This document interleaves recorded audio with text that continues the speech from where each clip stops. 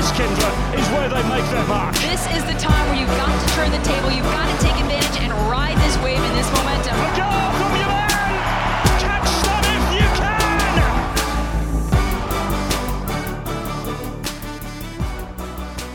Hello there and welcome to a special Coach's Corner here during the COVID-19 crisis. We thought we would practice social distancing very well indeed. Callum Williams here, sort of, alongside the head coach of Minnesota United, Adrian Heath. Gaffer, it's obviously a very intriguing time at the moment, unpleasant to say the least. How are you coping at the moment? As well as can be expected, I think. You know me, Cal, more than most, and my glass is nearly always half full, and I'm trying to see positives in it, but it's a little bit difficult because we're in sort of uncharted waters here. This is something that we've never been through before. Getting on to nearly 60 now, and I've never seen anything like this, you know. When you consider we've got nearly 40,000 people dead, and, you know, it's going to go up from that, we know that. So, yeah, we're in challenging times, and, you know, it's not been easy for everybody, but it's something that we're going to have to stick together with, do as we're told, listen to the people who know far more about it than we do. And as I say, if we can all help everybody by self-isolating and stay out of each other's way, which I know is not easy and it's difficult, but we've got to beat this together. And the only way we do it is by doing what we're told. So what have you been up to then during the self-isolation? What sort of stuff have you been watching on the telly? Oh, TV. Mainly sports stuff, you know what I'm like. Everything from the All or Nothing series, you know, the Manchester City stuff, and there's the Leeds documentary on there, Take Us Home, for people who haven't seen it. The new Maradona film. I watched the Senna movie again, the motor racing movie about Senna. Mostly sports stuff, although it's given me a time to sort of watch and get back up to date with a lot of stuff that's going on back home in England, and watching some of the series from there, you know, whether it be Luther or Broadchurch, Line of Duty. I'm up to date with Line of Duty now, which I think is fantastic. Broadchurch, as I say, I love The Fall. You know, so there's some good stuff out there, and it's one of the few times I've had time to actually sit down and watch a series nearly back to front and really stay in touch with it all. So it's given me a time to catch up, Cal, but I've got to be honest, I'm missing work. Yeah, I was going to say, everybody's in the same situation, Gaffer. Are there any recommendations for things to watch that you can give to the viewers? The last thing I just finished watching, and probably more for people in countries where they play cricket, I've just watched the Test. I don't know if you've seen it, the Australian tour to England last year when the World Cup was on, and the Ashes tour. It's a fly on the wall documentary on Amazon about the Australian Test cricket team. Really, really good, interesting. As I say, I watched the Maradona movies. You know, he's always been my favourite player. A lot of stuff on that I've not seen before. A lot of footage that I've never seen, and he's quite candid about his cocaine addiction and when he got into it in Napoli. So lots of stuff that for me are really interesting about the dynamics of sports within the dressing room and the coaches. So, you know, I think there's a lot of stuff out there now if you're a football fan especially, or a sports fan. Yeah, I believe so. We're recording this on the 30th of March. I believe on April 1st, this is not an April Fool's joke, I believe the next series of the Sunderland documentary will be coming on at some stage. So make sure you watch that. Sunderland, one of your former clubs as a coach, which we'll get to a little later on during this interview. How are the players at the moment, psychologically and physically? How are they keeping fit? Well, physically they're good. You know, we've had a lot of dialogue, obviously, and Josh, the fitness coach, has been well in touch with them. I think they're on their third program at this moment in time as we speak. So they've been working hard. The one thing about this group is they're a really good group to work with. You know, they're very dedicated, very professional. They get the work done. So I don't have a problem from that. Obviously, the more you're away from each other, the mental aspect, you know, we probably start touching on that a little bit in the next week. I think there's certainly a lot more dialogue between me and the coaches and the players. You know, because as I say, Cal, you know, this is something we've never been through before. So we're all sort of working our way through it, really. Are things still moving, I guess, as normally as they can? Like, for example, are you still getting calls from agents about deals and whatnot? Yeah, that's the one area that we're trying to cover every eventuality wherever we land. You know, do we Do we cram a full season in from June? Is it going to be half a season? We don't really know. But the one thing I do know is that we've got to keep moving this forward. We had a really good year last year. We've had a good start. The first 2 games have been terrific for us. But the minute that we get to the stage where we're back to normal, I'd still like to have add 1 or 2 players to the group. It was no secret that we were in for Reynoso, and that's been put on the back burner a little bit because of what's gone on. But, there's still lots of stuff going on. Mark Watson's still very, very busy and active with agents around South America and in Europe, looking at areas that we feel will strengthen us and push us on to the next level. Mm. In terms of the players themselves, who have you spoken to the most over the last couple of weeks? Well, it's been difficult for the South Americans, obviously, because although my Spanish is not bad, it's difficult when you're on the phone. So we've been sort of talking through them with other people. But no, usual Ethan Finleys and Ikes, the people like that who are really an integral part of the group. And Ethan's the sort of go-between between the players and the squad and the MLS. He's the sort of union representative, if you like. So I've spoke to Ethan and trying to keep in touch with him and find out from their side what they feel is going to happen. Because it's more than one person's opinion. There's the league, the MLS have their opinion, but then the league have the players' union as well. So it's not just a case of, waiting for orders to come through and everybody goes ahead with it. There's a lot of people that have to, sit down and talk it through and come up with the best idea for everybody. Yeah. We'll talk more Minnesota United a little later on. But for now, the reason why we're doing these series, hopefully we'll get the rest of your coaching staff at some stage as well, is because we want to get to know you. We want to get to know your staff a little better. So let's move on to your playing career. I feel as though we've spoken a lot about your managerial career, which we'll get on to later as well. But your career, it's safe to say, was very, very good. Stoke City, Everton, Espanyol, Aston Villa, Manchester City, back to Stoke, Burnley, Sheffield United, Burnley. Where do you think you were the happiest during your playing days? When I look back, I was happy at every club I was at. I'm very much, when I'm in, I'm all in. And when I went to any of them clubs, I tried to do everything I could to make us successful. And obviously, the more success you have, the people equate that with, oh, you must have been happier there. But I had 3 great years at Manchester City. When I arrived at City, we were 4th from bottom, finished 6th from top that year, and had a great time under my old Everton manager, Howard Kendall. So when I look back, I had a great 2.5, 3 years at Burnley. Obviously playing for Stoke City, the team that I'd supported with my grandparents and my dad from the age of 4. I went to my first game at Stoke at the age of 4 and went virtually every week home and away until I signed for him at the age of 13.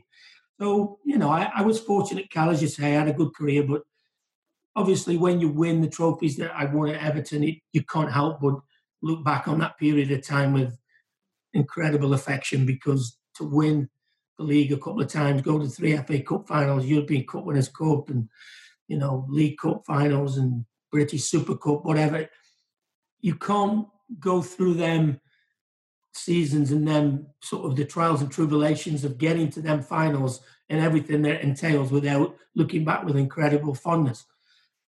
And for me to sort of be part of a team that was the most successful in Everton's history, and you know how big the club is and what a storied club it is. So no, that was incredible times.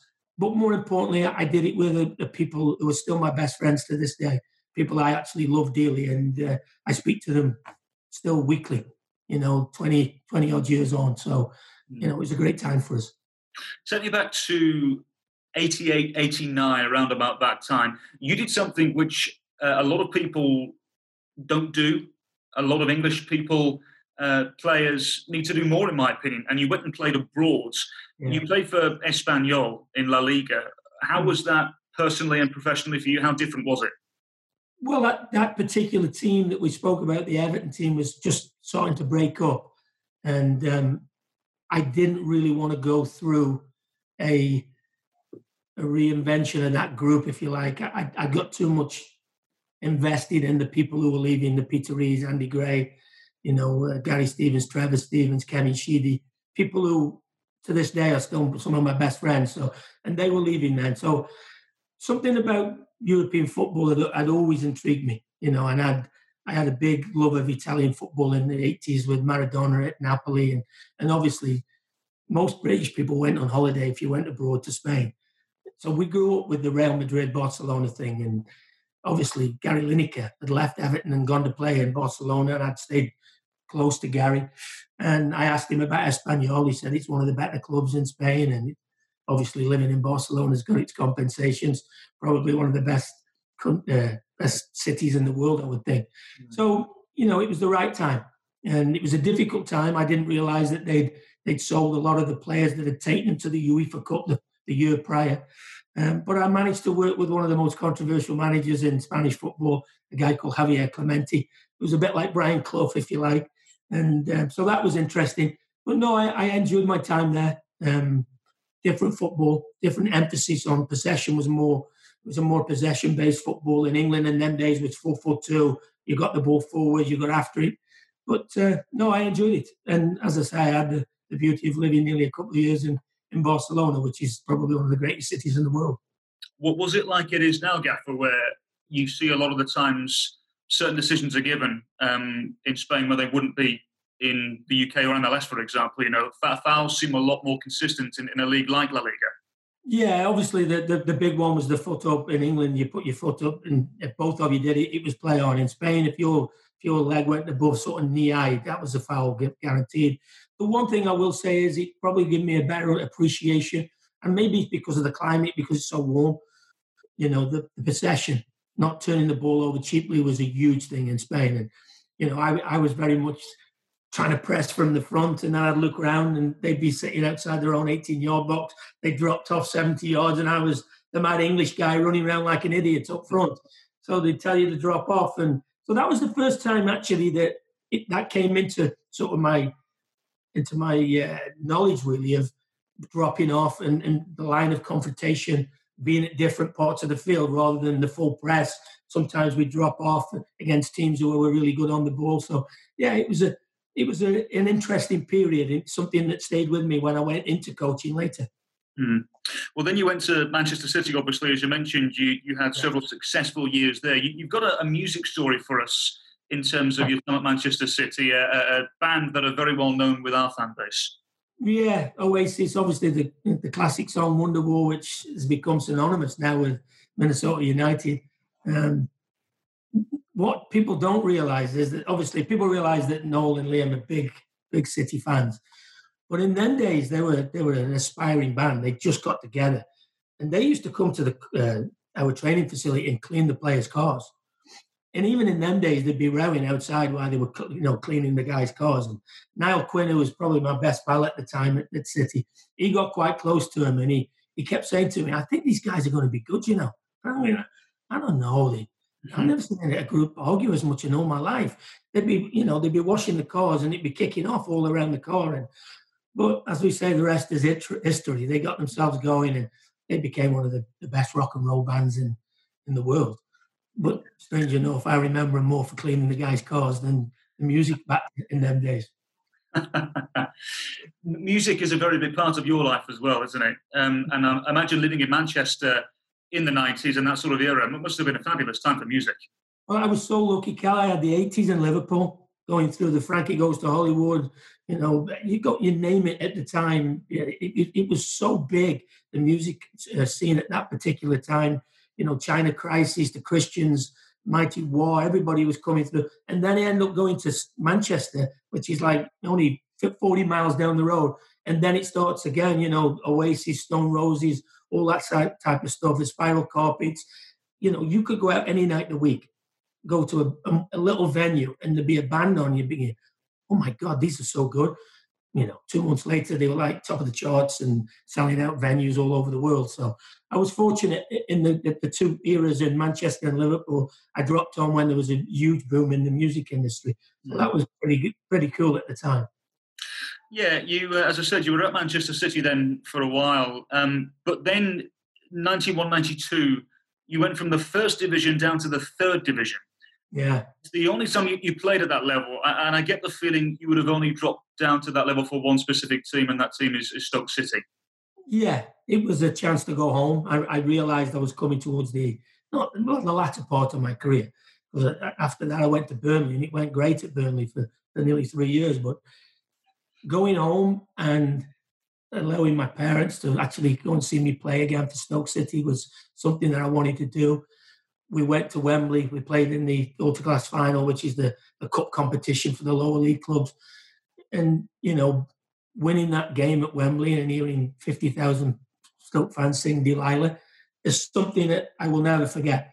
And it's one of the biggest memories that I have of playing it in a final at Wembley for Stoke City with not only all my family, but nearly all my friends. Nearly all my friends are huge Stoke fans. So to go and play for Stoke and win at Wembley was something I'll never forget. It was a great memory for me. Yeah.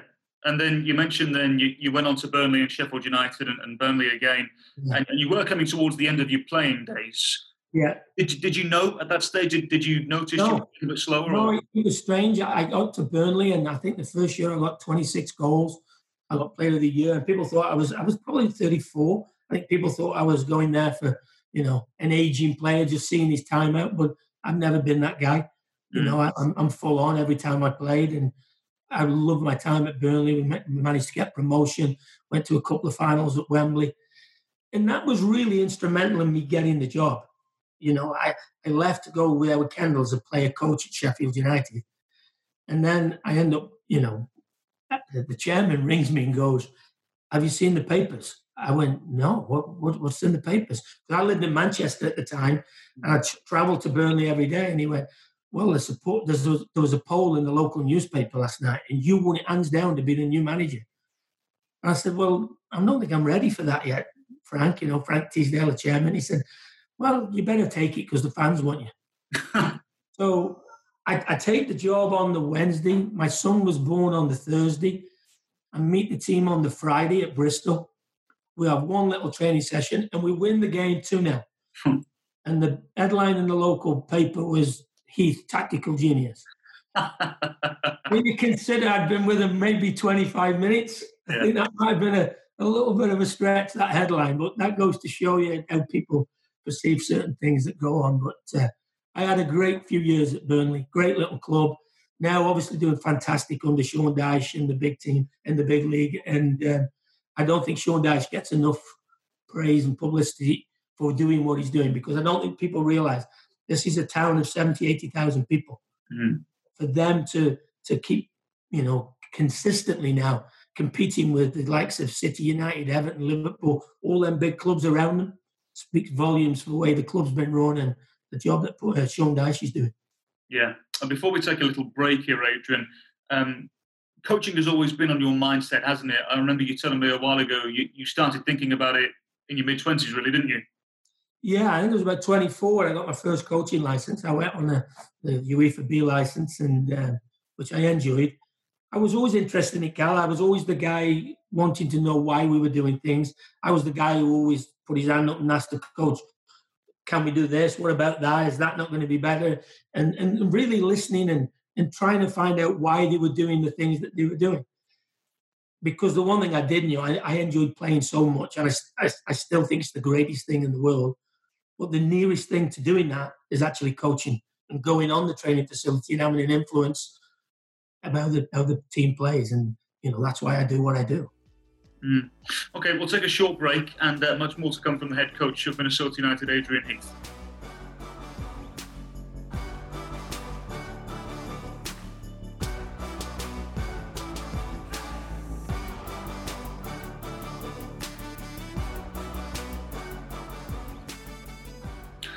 So the one thing that I want to ask you before we really dive into your coaching career, Gaffer, is England.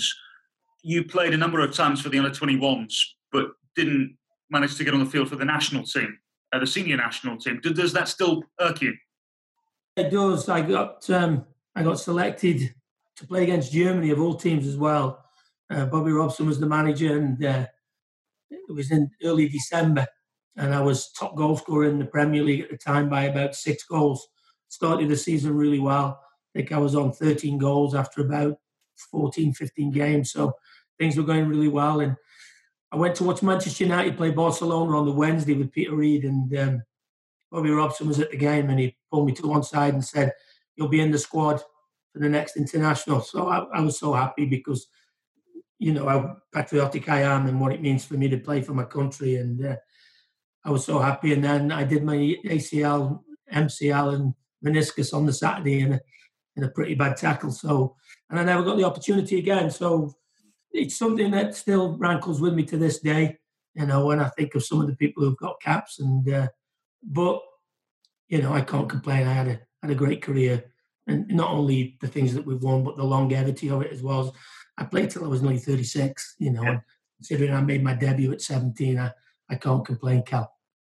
No, and as you say, you went on to have a very good coaching career as well. So you went into the job at Burnley. Yeah. What were the main differences you noticed from being a player then to becoming the head coach? Well, there's more than one 8 o'clock in a day. You know, there's two of them, and one's in the morning, one's at night. And no, I think the most incredible thing is the hours that you do, because at that time we were all first division. And let me tell you, we didn't have the staff that people have now. It was like 3 of us doing everything. And me being, as I was at that particular time, I wanted to do everything. So taking the coaching in the morning, having a meeting with all the staff in the afternoon in the ownership group, then driving down to Brentford 4 hours from Burnley to watch a game on the night time, coming back at 2 a.m, and then starting again. And I remember my wife saying to me, you're going to kill yourself if you carry on like you are. And I almost did. I had a crash on the M6, fell asleep on the motorway, went right up the embankment. And that was a real wake-up call then, that I'm going to have to start to sort of prioritise and delegate a little bit more if I'm going to do this job properly. And it started really well. The Burnley job was going really well. And I shouldn't have left, Cal. But the lure of going back to Everton as assistant manager with Howard Kendall was too much. Yeah. And I shouldn't have gone. The club offered me a new 5-year deal. You know, I had a great relationship with the directors and the chairman at the time, a guy called Frank Teasdale. God bless him. And I should have stayed. Because I was starting to get to know what I was going to be as a coach. I'd suddenly started to understand which way I was going to be. And then I went to being the assistant again at Everton with Howard. And that only lasted a year. We got fired, and I know how much devastated he was. But I was also, because it was always my ambition to go back there and be the coach one day. And I felt as though that was my opportunity. Mm-hmm. So it was a difficult decision, but the lure of Everton was just too much for me, Cal. Yeah, you mentioned there as well, you started to understand what sort of a coach you were going to be. How much have you changed from that particular moment to now? Because the game has changed a fair bit as well. Oh, yeah, the game's changing, and you've got to change with it or you get left behind. I think I can delegate a lot more. I know what's more important on a weekly, the schedule of a week. I know when I need to be at my best. I know when I need to take control of the situation. Whereas in the beginning, you want to do everything. You want to be the guy who does everything. You want to do the warm-up. Then you want to do the main session. Then you want to do the warm-down. Then you want to do the debrief. Then you want to get it. And then eventually you come to understanding that the manager now is so encompassing with everything that it entails, whether it be the press, whether it be working with your own directors and the ownership group, whether it be dealing with so many people. You know, when I look at the staff now, I think when Aston Villa came here this season, they had something like 30 people with it. I can go back to Everton, there was like 6 people. Yeah. And now there's 30 people doing that job, you know, whether it be analysts, whether it be masseurs, whether it be dietitians, whether it be psychologists. All of them have come into the game over the last sort of 20-odd years. And when I started, there was none of that. It was, you know, if you've got a problem, sort it out, get you know, it's all tough love. You know, no arm around the shoulder and let's get on with this. It was like, you should be lucky that you're a professional footballer. Get on with it. I don't want to hear about that you've got issues away from football. There was none of that. Thankfully, it's changed and the players have got a bit more of a group around them, you know, a team of people who can actually help them in virtually everything now. Well, another thing is with Aston Villa, while they've got so many staff, it's just because they're a massive club, aren't they? A huge club. Well, they're a big club in danger of going into the Championship, unfortunately for you. Yeah, we'll save that conversation for another day. You mentioned Peter Reid there as well. Not only did you work with him at Sunderland, but also Leeds as well, several other clubs where you had a very good relationship. How How was it for you working with somebody who you were that close to, but also moving then from being the head coach to an assistant manager? Yeah, I think for people who don't know Peter, people like you do know him. He's larger than life character. Never, you're never in any, you're never wondering how he is because it's all out there. When he's angry, he's the angriest man in the world, and when he's not the angriest man in the world, he's nearly the angriest man in the world. So there is two types. So you imagine working for him. But the great thing about working for Reedy is that he'll let you get on with your job. He would come in the morning, and I was working with a great old coach called Bobby Saxton in them days at Sunderland. And he would come in the morning and go, "What are you doing?" And we'd tell him what the plan was, and he'd go, "Okay, get on with it." But he was always there, never missed a session. A little bit like Fergie, really. He let people get on with their job. And no, Reedy was a great guy to work for. As I say, you were never, ever under any illusions of what was expected, held everybody accountable. And the fact that we had been such close friends going back to the days at Everton, we roomed together, I think, for maybe 4 or 5 years.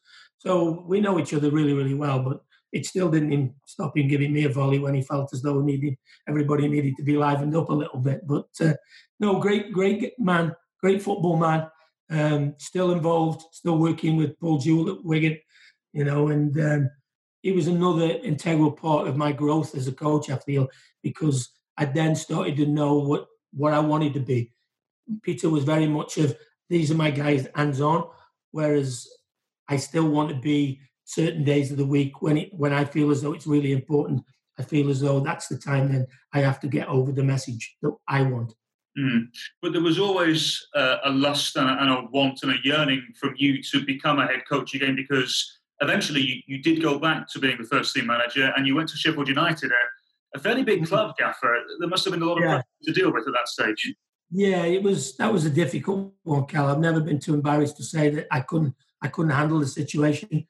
Reedy told me before I took the job that he'd heard there was a lot of rumblings going on behind the scenes with the takeover, and there's two groups fighting for control of the club. Not much different than it is now. Actually, they're going through the same thing now. But it was the right club at the wrong time. I'd been there before with Howard Kendall, and I knew it was a terrific club. I really liked the people. The supporters are very passionate. But I just couldn't cope with it, and I resigned after about 4 months. I couldn't cope with what was going on. As I say, regret that?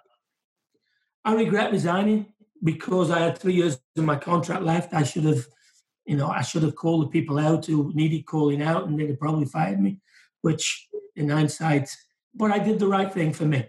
At this particular time in my life, I couldn't cope with what was going on. I couldn't understand how there were certain factions within a football club who didn't want the club to do well, told lies, and that's what, that was what I was working with day in, day out. And after we lost at home to Port Vale, and, they had a particularly good team at the time. It was John Rudge's team that had gone through the league. But for me, that was the final straw, and I went upstairs and resigned. And I don't regret resigning, but I regret letting the people off who should have been called out in public. And, that's my only regret of the situation. But taking the job, no, because it was the right club, but at the wrong time. Yeah, football politics, it happens at every club, doesn't it? It just is what it is. The problem is, Cal, when you have too much of it, ultimately it transmits to the field. And that's one of the things that, all the best clubs, you look at them consistently, have had a good ownership group. They've let people get on with the job, not been too much interference. And that's why the results have been as good as they have at times. So I think there was certainly a lesson for me to be learned from that. One club that's had plenty of politics around itself is Coventry City. And it's a club that you were caretaker of twice. Is that the club that you should have got full time? The second time, yeah. I understood the first time because I came in with Peter and they wanted to go a different direction. But, Mickey Adams came in and we did a really good job for a period of time. And then Mickey moved on and I took over in caretaker and we had some good results and it was going really well. And I thought I'd got the job. And that was probably the most disappointed I've been in football management, not getting that job, because I think I'd worked hard to get the job. I think the players wanted me to get the job. And that was probably the main reason that I left England to come to the States. That was the disappointment behind that, and I was so angry at the time. And then Phil Rawlins, who was a director at Stoke City at the time, is a good friend of mine. He decides he wants to, start a club in America. And he said, he pulled me one night and said, listen, I'm going to start a club in America. We're going to go to Austin, Texas, where he was living at that particular time. And said, I want to build the best football club outside of the MLS. I want to be the best minor league sports team in the whole of American sport. And you can come and run it from the bottom. It's quite funny, actually. I go home and I tell my wife that, and my son at the time, Harrison, said, what's the team called? I said, there's no name at the minute. Where do they play? I said, we haven't got a training facility or a football stadium yet. What colour's the strip? I said, we haven't got a strip. We haven't got a. And my wife's looking at me thinking, and you think this is a good idea? Sure, yeah. That's how much it was in its infancy at the time. We had nothing.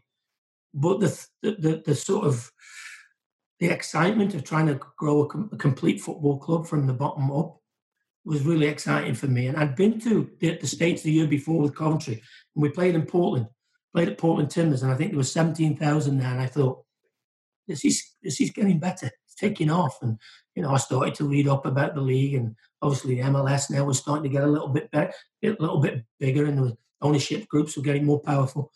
And I decided I'll go for it, So it was a leap of faith, really.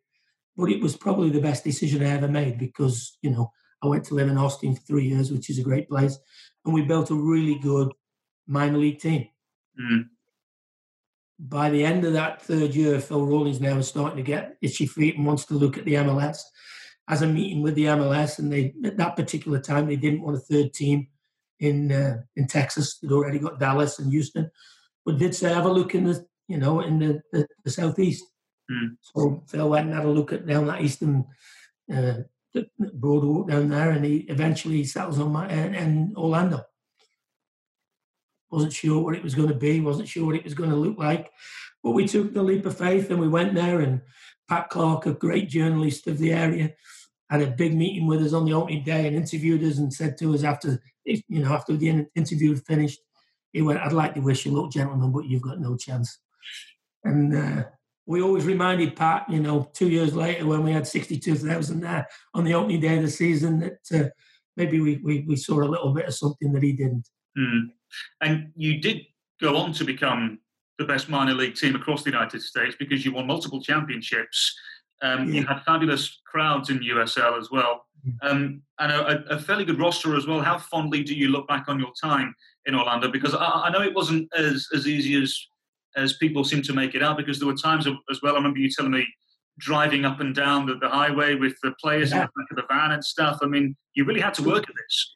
Yeah, it was. It was strange because it was me and Ian Fuller at the time, and a guy called Bobby Murphy, and Fuller came as a player coach, and that was it. That was the full staff. So we used to drive the vans, and we'd play Friday night and play Saturday night, and we'd play travel all day Saturday and play Sunday. And considering where I'd come from to be doing that again, but I took an awful lot of satisfaction out of it. Building that club gave me a lot of pleasure in doing it. Great people I worked with, some great individuals, the players, people like Rob Valentino now, who's an assistant at Atlanta, Anthony Poulis, who now is an assistant with Inter Miami. They came and played with me, and then I got them on the coaching road, and to see them doing well gives us a great deal of satisfaction. But no, it was really, really good times, and it was, you had a guy with many hats. One day you were the coach, next day you were the driver, then you were you were going to meet the bank manager, looking at overdrafts. It was a busy time, but a really enjoyable period of my time. And I think it was good for my coaching as well, because it literally was, this is the group we've got, and we're going to have to make this work. Mm. And I think for the first 100 games, we've still got the best record in the history of soccer in America. So it went really well. What was that story you were telling me before about you played a USL game, I think, on the Friday. You drove overnight to play, was it Newcastle on the Saturday, and beat them? Yeah. Which was great because obviously Ian Fuller's a big Newcastle fan. He was devastated. We played on the Friday night, and I think we were in Wilmington and South Carolina. Mm. We played Friday night. We drove through the night, got back Saturday morning, Lads went to bed. We played Newcastle in front of 20-odd thousand people at the night time, and the following day, and we managed to win the game. And this was a week, just maybe 8 days before the Premier League season was starting, and that was the year that they finished in Europe. And I remember Fuller being beside himself thinking, we're going to get relegated. They can't even beat us, But we had a particularly good team, and it was strange after the game that Alan Pardew was the manager, came to us after the game and said, you were miles better than we thought you were going to be. And I thought that was an eye-opener, that the rate that the game was improving in the United States. Alan Pardew, who's been big clubs in England, likes of, Crystal Palace and West Ham United, for him to say you were miles better than we thought you were going to be was a testimony to what the players did, actually. Well, that was 2 games, 2 days, and that was, that wasn't unheard of in them days. No, USL back in those days for sure. But then you took Orlando into Major League Soccer. And actually, if you look at the expansion campaign, it's one of the better expansion campaigns that have actually been had in Major League Soccer. So that, Gaffer, and the plan that was in place, how disappointed were you when it all came to a rather abrupt end? Devastated, really, because 6 years in to go, we had the 3-year plan, and we knew the first year is going to be very, very difficult. People don't know how difficult. I remember after the first year in Orlando, the first person who called me was Jesse Marsh, and he'd lost his job in Montreal. He'd gone there as an expansion manager, and people don't get it. And the first call I got was from Jesse saying, well done, I think you've had a great year.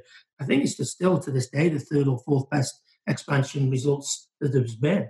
So for a year, the following year, halfway through to get fired, and in the circumstances that I got fired, I will never, ever get over that. In terms of, I think 6.5 years in, I deserve more than finding out from a local radio station and a local newspaper that I'd been fired. But that was the way they wanted to do things at the time. And but they'll never take away the 6.5 years I had. And it's something I'm incredibly proud of. You can't put them 6.5 years that we did, not just me, but a lot of people at that club, and then walk away and go, well, that's finished now. Orlando will always be something more than just another football club to me. Always will be. Yeah, I was going to say, before we go to our final break, does it still hurt inside you? Do you still get frustrated with it when you think about it? It's a little bit frustrated and angry when you consider what's happened since I've left. I don't take any satisfaction that they still haven't made the playoffs and they've had worse results since then. But I've got so many friends and people down there who I know put so much work into that club. It's hopefully with Oscar, maybe it'll change for them and they'll, sort of start to achieve what they want to achieve, because there's a lot of good people still there. Okay, we'll go to our last break and stay with us, because more to come from the head coach of Minnesota United, Adrian Heath. Next up, we'll talk all about Minnesota United.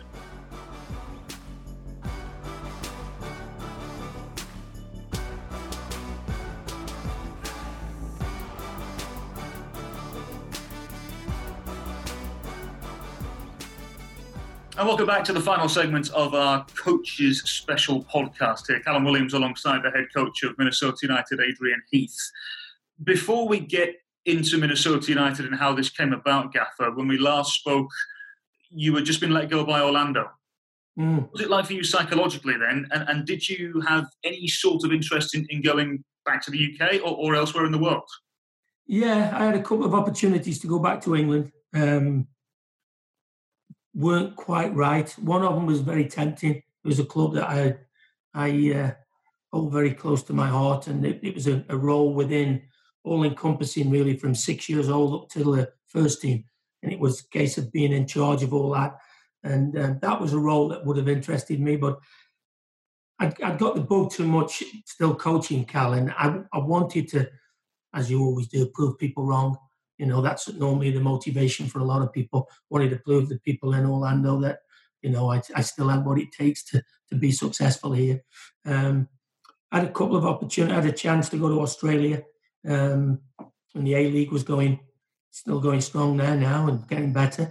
But, I decided to stick it out. After the event, I realised that maybe a rest didn't do me any harm. I'd put in 6.5 years of every single day working hard, 24/7. And, as I said, we didn't have an awful lot of staff in the beginning. So maybe the rest did me good. So when the opportunity came to go to Minnesota, I jumped at it. Having been through the expansion once, I knew what was coming. I knew it wasn't going to frighten me what was ahead of me, because I knew it was going to be tough, and probably tougher than it was in Orlando, for the simple reason that we weren't as prepared as Orlando. Sometimes you get this opportunity to go to MLS from the league, and you can't say, "Well, come back to us in 2 years' time." That isn't happening. You've got to take it when it comes. And when I look back now, on and off the field, we were still a little bit way behind where we should have been. But incrementally, we've got better to where we are today. Mm.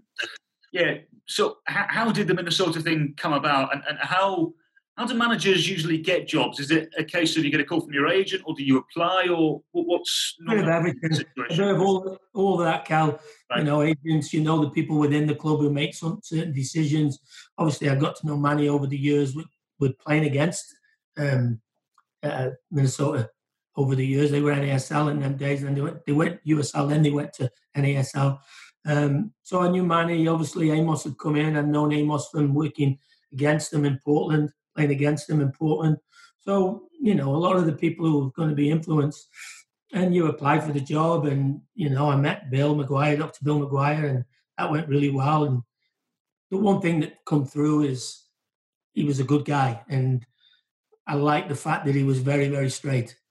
No BS, which is the way I like it. I don't mind having a row with people if it gets things off your chest and you're open and honest. And, me and Bill have worked really hard together over the last 3 years, and we've had our moments. The one thing about it, I say my piece and he does.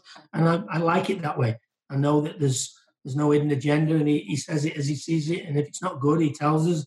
If it's good, he tells us. So the working relationship I've had with Dr. Bill McGuire and the ownership group has been great. And if we can continue on the same way that we're going now, and everybody's open up front and stick to the plan, I don't see any reason that we can't keep moving this on and incrementally getting better. First 2 years were tough. They were really tough. And you mentioned it earlier on. I don't think many people realise how far behind Minnesota United were in terms of behind the scenes. I remember the first couple of weeks, I think it was just before the Colorado game, and I get up to the National Sports Centre and I'm told, no, they're training over in Bielenberg, over in Woodbury. And it just seemed as though nothing was settled. Everything was helter-skelter. That must have been difficult to manage. It was, and then we had the issue with the field that we've got a disease on the grass. So when the weather had changed, we're thinking, here we go, let's get on the grass. We couldn't. I think it was nearly May before we got on the grass that first year. We're training at different places every day, different times, because obviously you were in the hands of other people. We trained over at Bielenberg and Woodbury, the indoor place there, and it was terrific. But if there was something going on, mums and toddlers were going on in the morning, we had to start at 12 o'clock. Now, that's not ideal with a group of players. You don't know where you're playing and what time you're training is not ideal. Mm. But we got through it. I say all the time, Cal, people forget that we won 10 games that first year. Now, the first 2 months were really, really tough. We can't get away from that. But for us to win 10 games that first year, there was still 3 or 4 teams below us that year. So there was 2 or 3 teams, 3 or 4 teams in worse shape than we were. But it gave us a platform. It gave us something that we knew where we were. We knew we had a lot of work to do.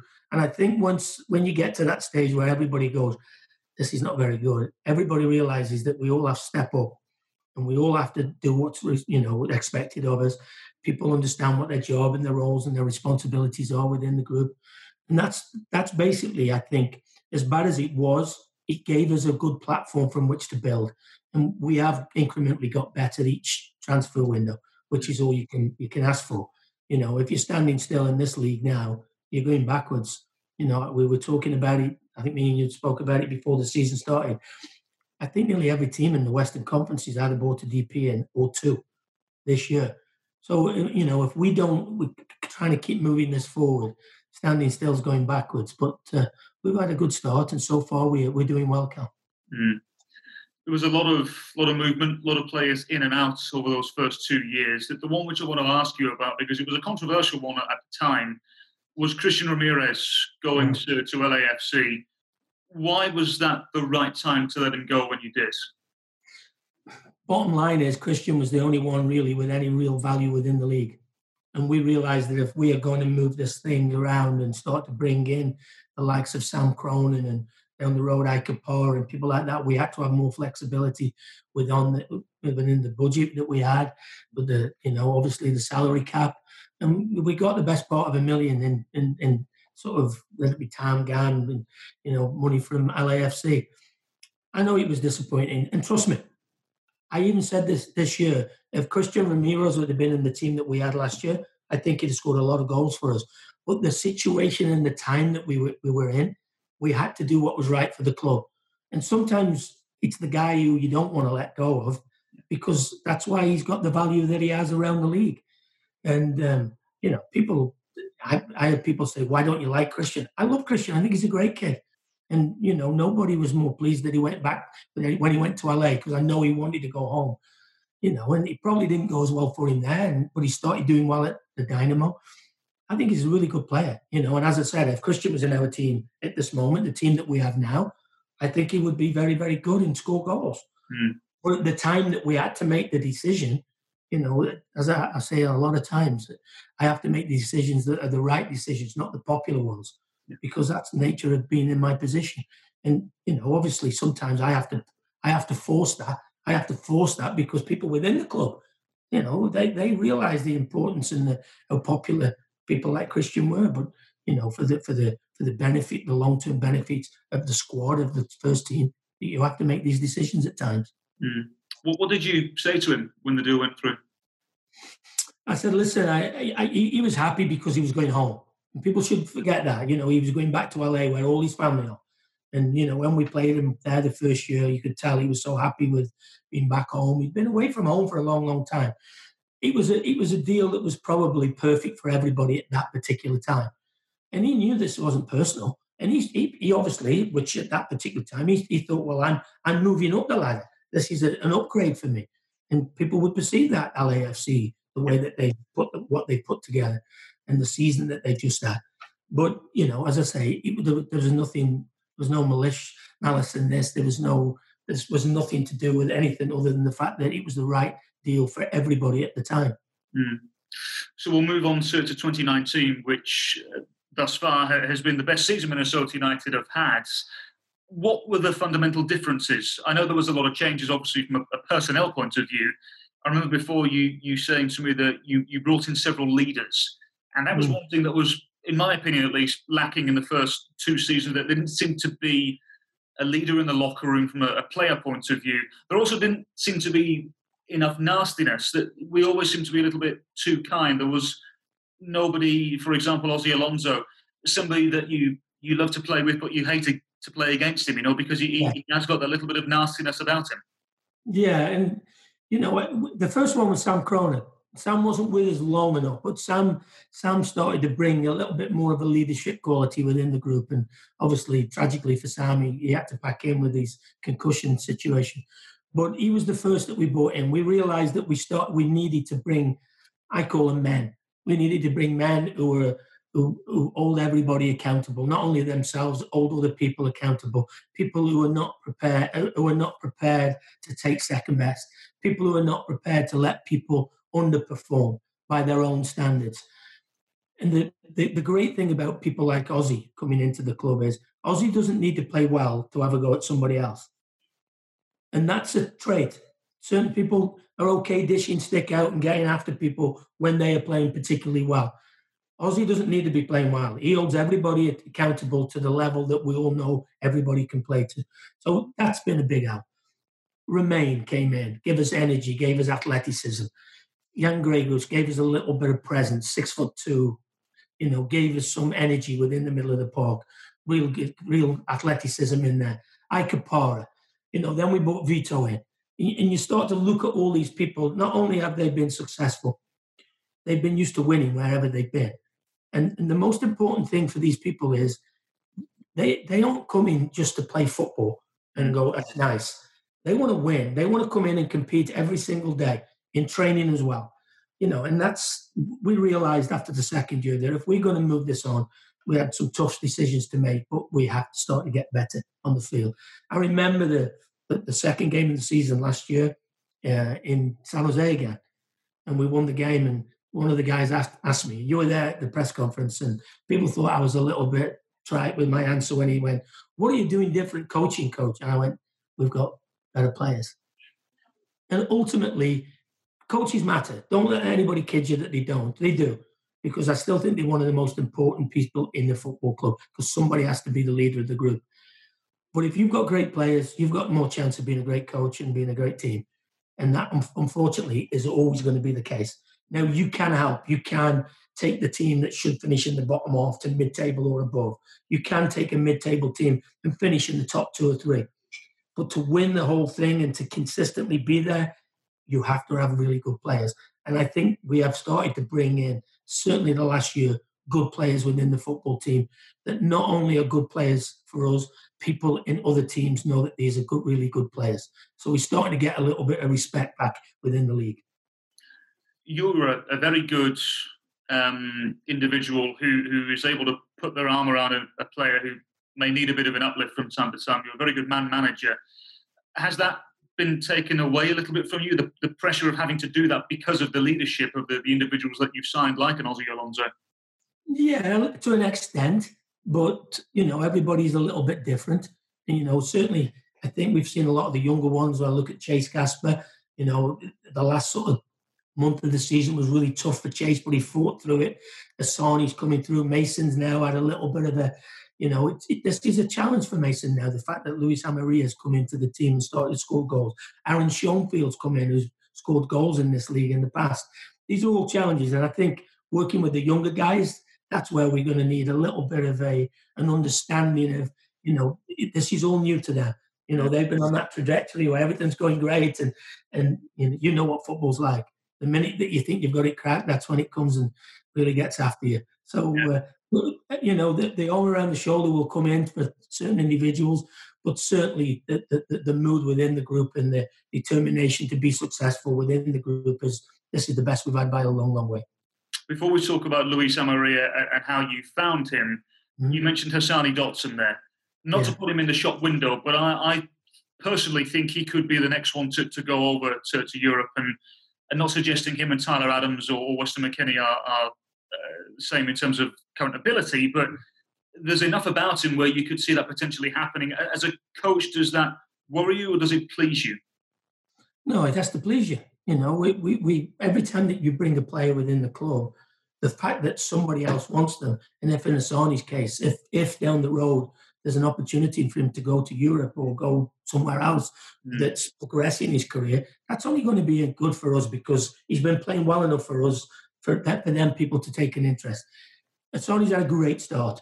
I've said all along that the kid has he just gets the game. He has a feel for the game in whatever position that you're playing. He's physically capable. He's got the mental side of it. The next thing for him, and he's going to be tough. He's going to force his way in to playing into this team week in, week out. And at this moment in time, he's got Ozzy and Jan in front of him. He knows that's tough. He does give us, though, a little bit of flexibility to maybe go to games where we can go to a 4-3-3 or a 5-3-2, where we can put another body in the middle of the park and do it without any, as I said before, when we were talking before the first couple of games and there was people talking about, is Ozzy going to be fit?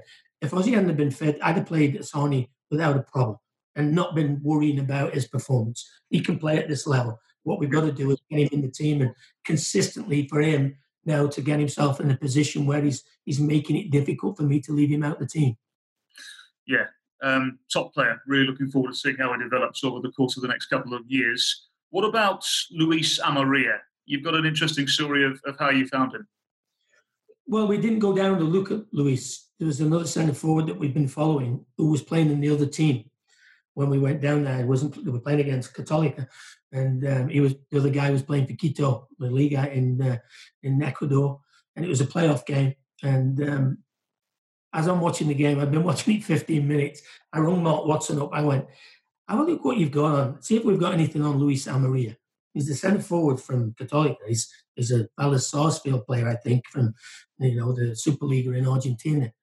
And he just kept catching my eye. And anyway, come the end of the 90 minutes, he scored a hat-trick, could have had more. But he kept catching my eye for a variety of reasons, a bit of everything. Great energy, worked really hard, good hold-up play, good combination play, but more importantly, took great positions up in the box. So, by the end of the 90 minutes, I'd sort of fallen out of love with the other centre-forward and fallen in love with Luis a little bit. And by the time the 90 minutes were up, Watto come back and said, we've got some good stuff on him. He's got a good goal-scoring record.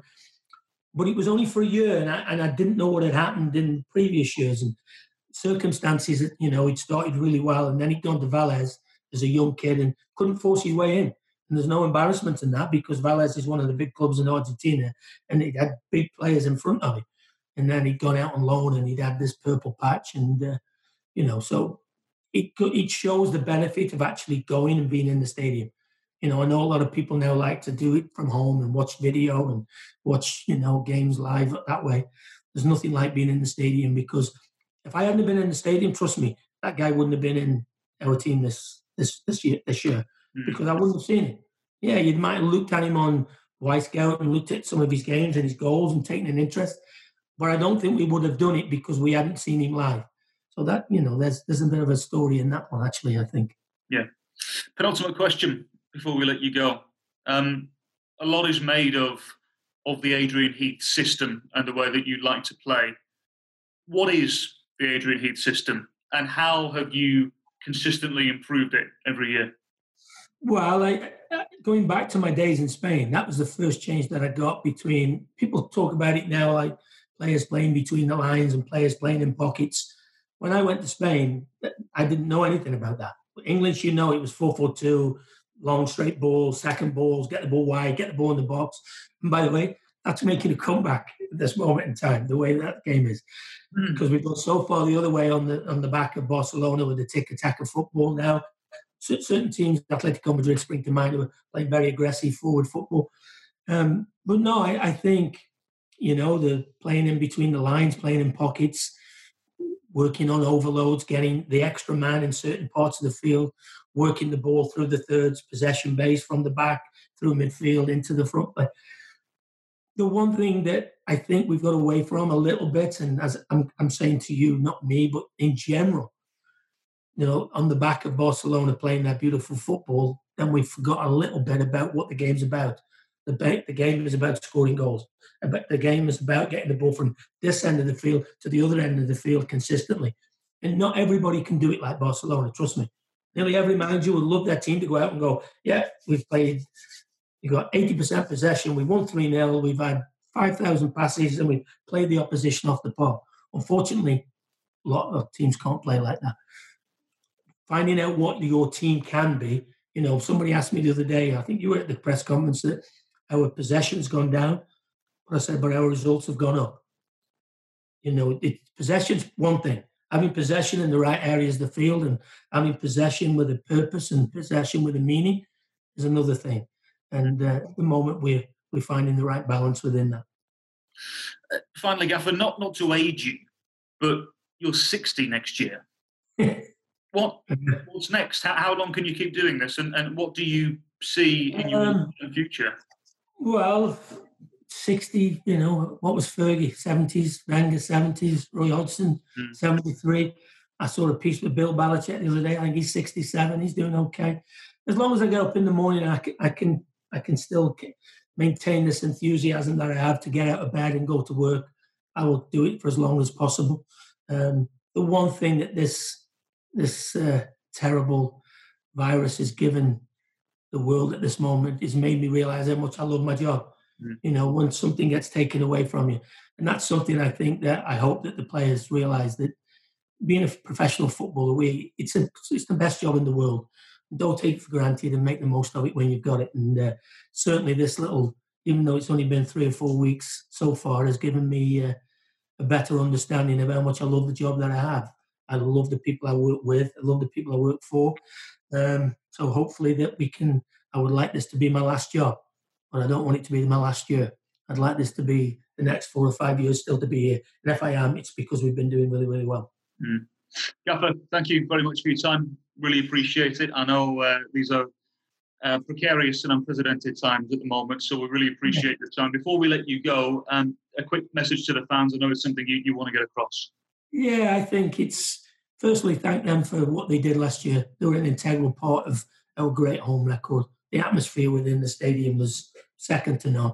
It's something that you know as well as I do, Cal. When we go around the country with the group, playing in other teams, people talk about not only our stadium, but the atmosphere within it.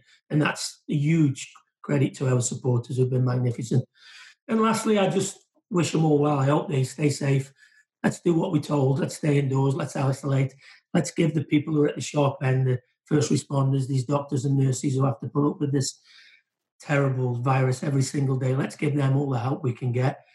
And just be safe and look after each other. And let's make sure that when we come through the other side of this, we take up some of the good things. And I feel as though there's a real togetherness come around, not only around where I live here out in Wayzata, but certainly in the UK. My mum was telling me about how people are looking after each other. And I just hope we can keep that going long after this virus is gone, because the world will be a better place for it.